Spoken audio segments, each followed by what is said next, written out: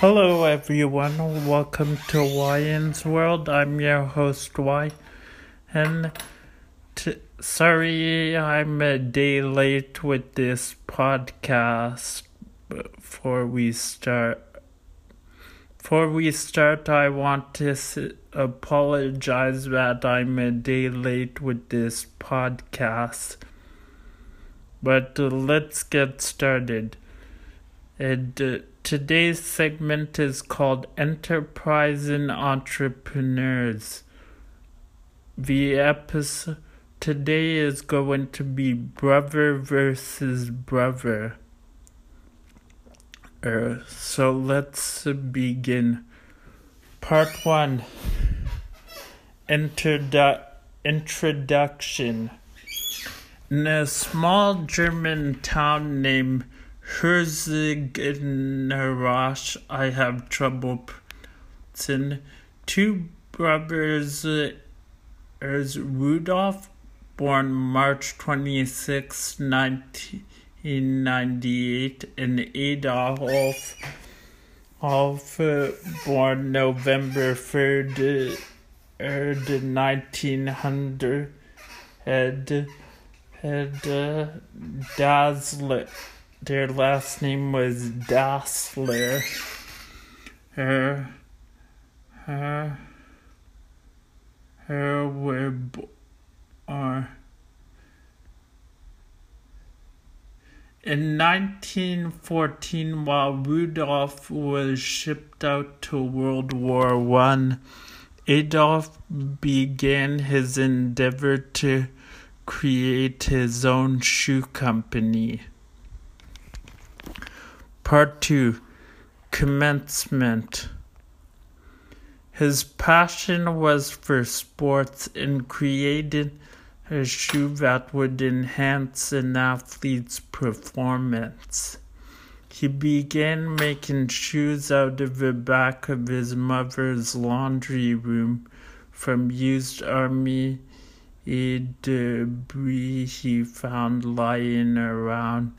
In 1923, Rudolf joined him and they co-founded the Dassler Brothers Sports Shoe Company. Part 3. Introduction to the Sports World. What made Adi and Rudolf successful was Adi's innovation in spike shoes. His vision was to forge a shoe that spikes to give the athletes better performance. The vision caught the eye of German track and field coach Joseph Weitzer, who became a close friend of the brothers. He gave them their introduction to the sports world by giving Adi access to German athletes. With the Nazi Party beginning to form, the brothers saw this as an opportunity for business. By the mid-1930s, the Dassler brothers had become a household name throughout Germany. Part 3. The 1936 Olympics. The two brothers saw another opportunity coming with the coming of the 1936 Olympics, set to take place in Berlin, Germany. Famous American track star Jesse Owens was the perfect ambassador to take the Dassler Shoe Company global.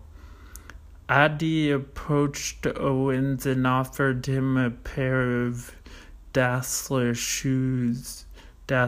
track shoes to compete in. Owens accepted and went on to win 4 gold medals.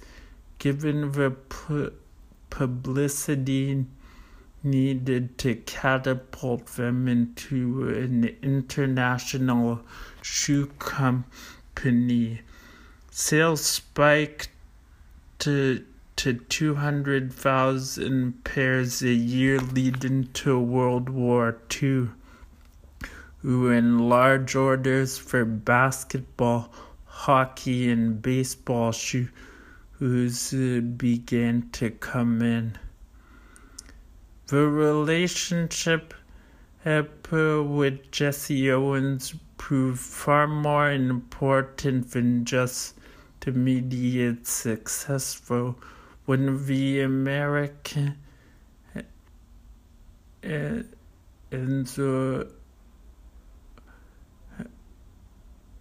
went through in the later years of World War II. They recognized the Dassler Shoe Company as Jesse Owens' provider, let the factory stay in function. Many soldiers themselves became good customers of the Dassler brothers, of the Dassler brand shoes. Part 4, World War II and the Fallout. With the war in full swing, many factory operations were hindered or shut down. Workers are hard to come by, as many people were being drafted for military service. Rudolph, power-hungry and was seeking to take control, he denied his employment to his sister Mary's sons, so no more family members would be involved in the company. As a result, both of them were drafted and killed in the war. Family tensions continued to grow as both Addie and Rudy's wives began to quarrel with each other. The relationship between the Dassler brothers had slowly been deteriorating throughout the war and had become almost unforgivable. While outraged by each other's actions and the constant struggle to gain power, the Dassler brothers divided the company and all its assets and employees in 1948. The negotiations over splitting the company would be the last time the brothers would ever speak. Part 5, Adidas versus Puma. Adi retained the Dassler shoe factory and 2/3 of the employees, while Rudolph moved south of the Orash River and started his own shoe company.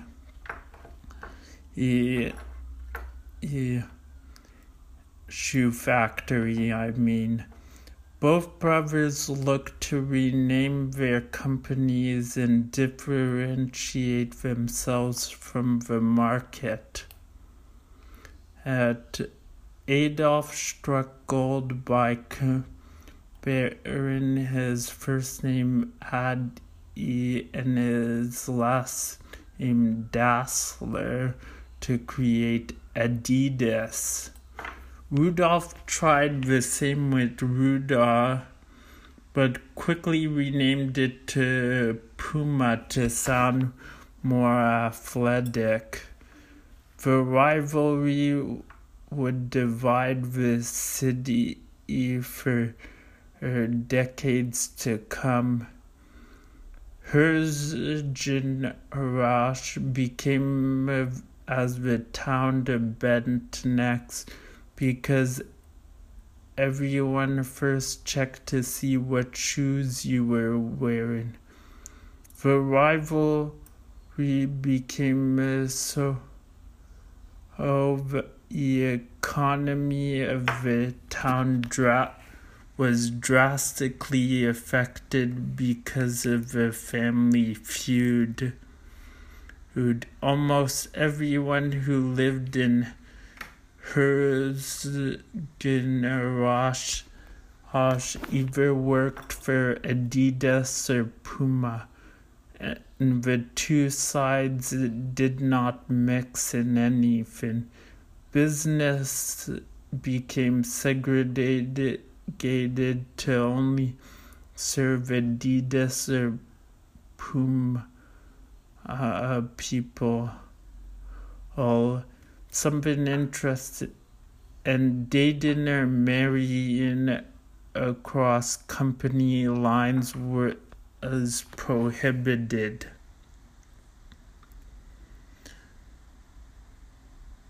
Now,